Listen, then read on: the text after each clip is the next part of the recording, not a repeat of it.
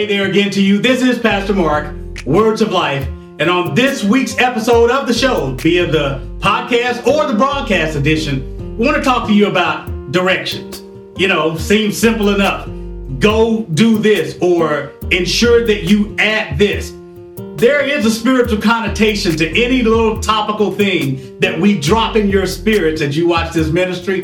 And our hope is that you tune right back in after these brief messages. And in about a minute or so, we're going to delve right into what directions have to do with today's sermon. I'll see you right back here in a bit, okay? We thank you for joining our Words of Life broadcast, where our mission is persuading the lost, perfecting each believer, and equipping all for service with practical application from God's Word. We now join Pastor Mark for this week's Words of Life. Hey there again to you. This is Pastor Mark. And before we even start today's message, I want to tell you we appreciate you. That's something that I try not to forget every sermon. We appreciate you tuning in because God has, we understand, you could have been listening to anybody else. You could have been watching anybody else. But God has touched your heart to hear His word through this ministry. And for that, we say thank you for your time. We do not take it for granted. And we will delve right into God's word, prayerfully hoping that it helps you this week. We're going to the book of John. Last week we talked about roadblocks. We came out of the same gospel, the Gospel of John. It is the fourth gospel of the New Testament. It is the one that is not a synoptic gospel. Synoptic meaning similar, telling the stories about Jesus with similar information. That would be Matthew, Mark, and Luke, the synoptic gospels, and we are dealing with the one that comes from the physician, John, that is not a synoptic gospel. I like to ad-lib to give you time to at least get to the book of John. It is Matthew, Mark, Luke. It is number 4 in the gospels of the New Testament. We're going to chapter 14 this week, and I'm going to read 2 verses. We're going to be at John chapter 14. Starting at verse 5, I'll conclude with verse 6. Just in case you have not gotten there yet, the font goes up on the screen, and here we go with John 14, beginning at verse 5. Thomas says to him, he says to Jesus, Lord, we don't know where you're going, so how can we know the way? Jesus answered, Thomas, I am the way. I am the truth, and I am the life. No one comes to the Father God except through me. May the Lord add a blessing to the hearers, the readers, but Lord, most importantly, those that intend to do with your help, your holy word. The title of our message this week is entitled Directions. And when we're talking about directions, if we were to define it, a direction or directions, it is simply the path along which something or someone moves. Or we could add another descriptive term. It is an order or instruction to be followed.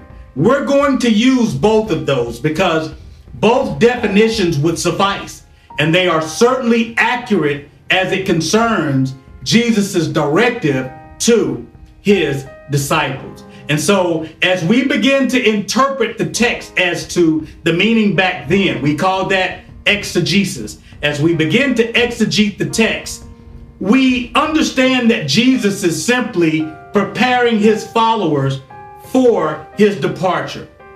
But Thomas speaks up. Thomas spoke up simply because death wasn't making sense to him right about now. Thomas had just spent the last 3 years with Jesus. And as we learned within the previous sermon, Jesus, hey, you're our Messiah. And put ourselves in their shoes. I don't think any of the disciples could be blamed for thinking, hold up, Jesus, Messiah, Savior, you are finally here. We've waited for you. We've heard about you. You're here. But now you're talking about going away? So Thomas took it even one step further. He says, paraphrase, Jesus, you're talking about preparing a place for us, and where you are, we will one day will be there as well. But Jesus, we have no idea. We have no concept about where you are going, let alone do we possess any idea about the way or how we're supposed to get there. So I think that's a perfect point. Thomas's honesty. Let's start our transition from the exegesis of the text to then to bring it forth to now, today. Because before we get to Jesus's response, I think it's very important that we recognize the honesty, the transparency in Thomas's words. Lord, we don't know the way to where you're talking about going. And I think that's an excellent transition statement to begin our initial summarization of the message. Thomas admitted he had no idea how to get to where Jesus was going. Think about that. Think about oftentimes how we can be stubborn and we still believe we know the best way to get somewhere. But the truth is, we would save ourselves so much wandering if we would only stop to acknowledge one simple fact. I am lost. Yet, what do? We'll still expend energy trying to figure out directions in our own wisdom, and even the latest apps that help us, they are not perfect. And so, it is a humbling admission that is needed. Lord, even just in everyday life, I don't know the direction to get properly, safely, efficiently to where I really need to be. And if I paraphrase and go back to the text, this is what Thomas essentially said. And so our sermon goal is no different as we transition from the text to today. Thinking about what Thomas said to the Lord. We don't know how to get to where you go. We don't know the way. Let's think about that in Thomas's shoes. Put ourselves there symbolically as we transition into our first point to consider. Point number one, understand that Jesus is the eternal way. This is very crucial for us to understand, because to begin a safe, eternal road trip after death, everybody's headed this way. Nobody's going to avoid it. You have a predetermined appointment set, just as I do. It's not something we're getting out of line for. This is something everybody is headed to. A predetermined day that we are leaving here to return to eternity, back to the one who gave us our spirit, our souls. We are all headed towards eternity. The gateway to eternity is death. And it is crucial for us to understand, to begin that safe, eternal road trip, you got to get this indisputable fact. We must first admit, Lord, I am lost. Lost in the sense of this is not even up for debate. Our sinful hearts condemn us to death. God says so. But God also gave us proper directions and instructions to avoid this fate of eternal death and separation without Him. That sounds like John 3:16. For God so loved the world. That's what God did. He gave us directions. Here's how you can avoid missing out. You're lost. Here's how you can be found. John 3:16. God so loved the world that He gave His only begotten Son, that whosoever should believe in Him should not perish, but have everlasting life. Jesus reiterates these same instructions within our opening text to Thomas. He says, Thomas, I am the way. And nobody gets to or has a relationship with God except through me. And so the question for us now is, have you? I know I have at some point in my life. That's why I'm standing here, teaching and preaching. I had to admit, Lord, I'm lost. I'm a mess. I'm a wreck. Please show me today, right now. I need you, Lord. Show me the way. Is that a question you've asked yourself at some point in your life? You have to admit, Lord, I'm lost. Have you admitted? That's me. Show me, Lord, today. I don't know how to get to the way. Jesus says, I am the way. But to get the way first, you have to first admit, Lord, I'm lost. Show me. You said Jesus is the way. Come into my heart. Show me right now the way. Here's point number 2. Once you've gained the way, Jesus is eternal truth. He is the only eternal truth. Again, Jesus was quite direct with Thomas's honest inquiry. He says, Thomas, I am the truth. And all of us know the opposite of truth. It's a lie. And our adversary, our eternal enemy, Satan, he is known as the master liar. Jesus called him the father of lies. And this is so important to realize because there are so many lies. There are so many religions, so many rules and rituals, so on and so forth, competing for our eternal destinies. But there's only one who is truth. Remember, in our opening text, Jesus also conveyed this to Thomas. No one gets to God, the Father, except through me. Nobody can access a relationship with God. And here's where it's critical that we distinguish truth, the truth of God, from so many lies. There are not many ways to get to God. There is only one way. God set that standard. And who are created to challenge the Creator? If he says there's only one way, it is what it is. We don't have any. All we can do is just say, ouch, amen. It is so.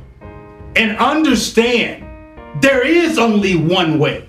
And God is going to hold us accountable for our answer or neglecting or accepting. Choosing Jesus as the only true way to reach God or choosing the lie. There are many different ways to God. No, there are not. There is only one. It is the way, Jesus, the truth, Jesus. Understand this choice, the acceptance of or the neglect of. Your choice will have eternal repercussion. So understand, Jesus has already told Thomas, I got you. I am the way. I am the truth. And don't forget number 3, Thomas, I am eternal life. The opposite of life, death. The opposite of eternal life, eternal death. And that is not a good place for any of us to be. Totally cut off and separated from God's mercy, grace, love, and presence forever. That can only happen because someone has chosen to reject God's gracious offer that will not be around to accept forever.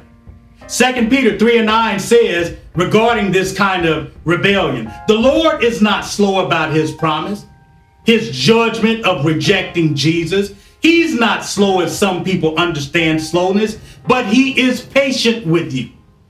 He does not want anyone to perish, but he wants everyone to find room for repentance.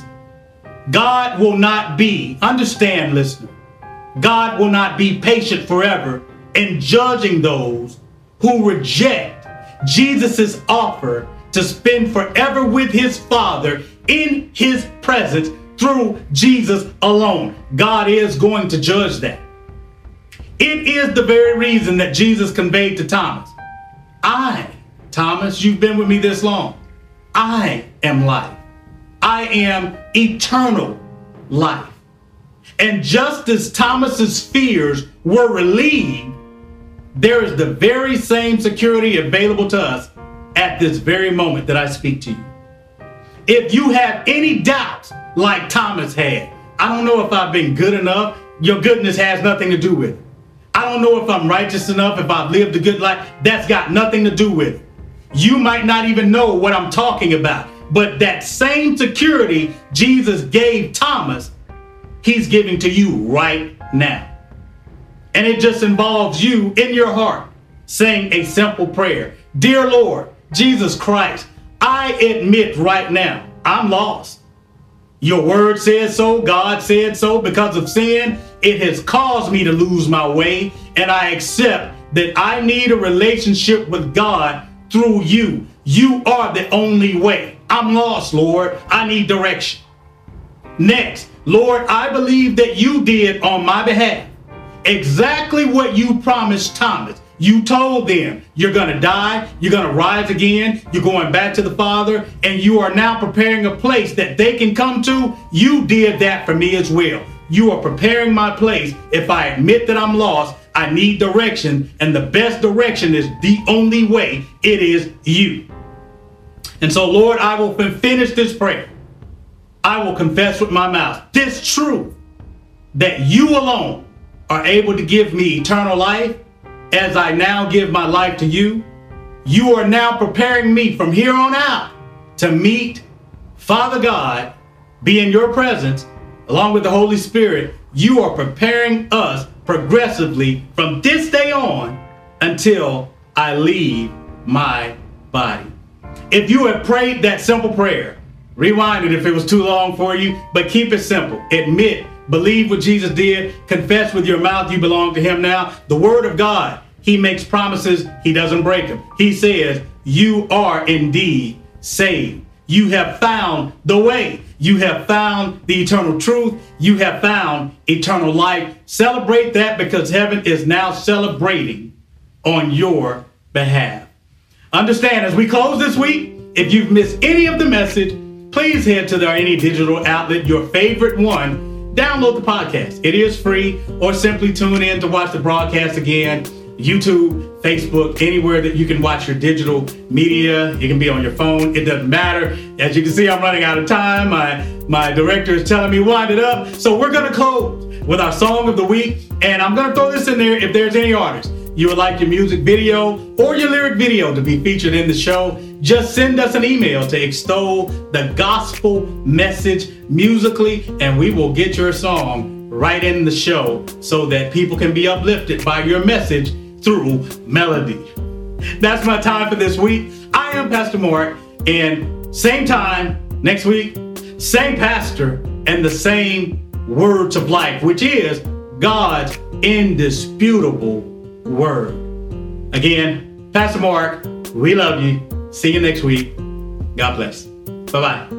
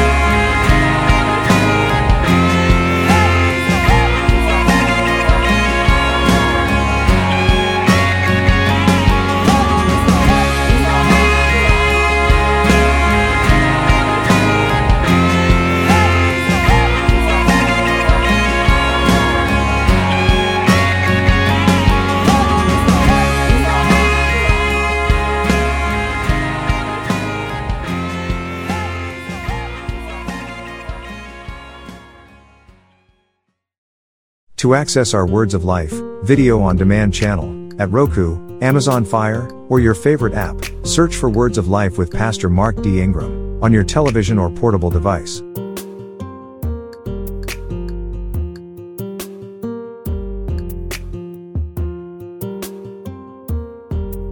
Now, add the channel within your television app or portable device.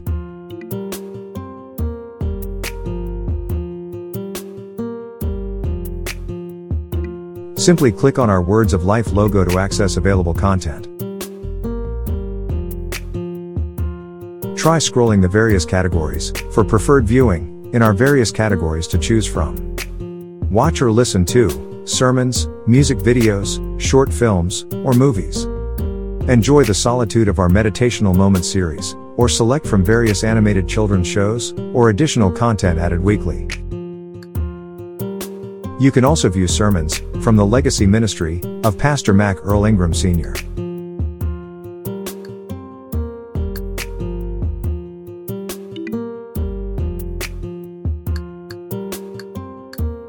The Words of Life video on demand channel, allowing us to extol Jesus Christ as the sole means of hope for the eternal souls of humanity.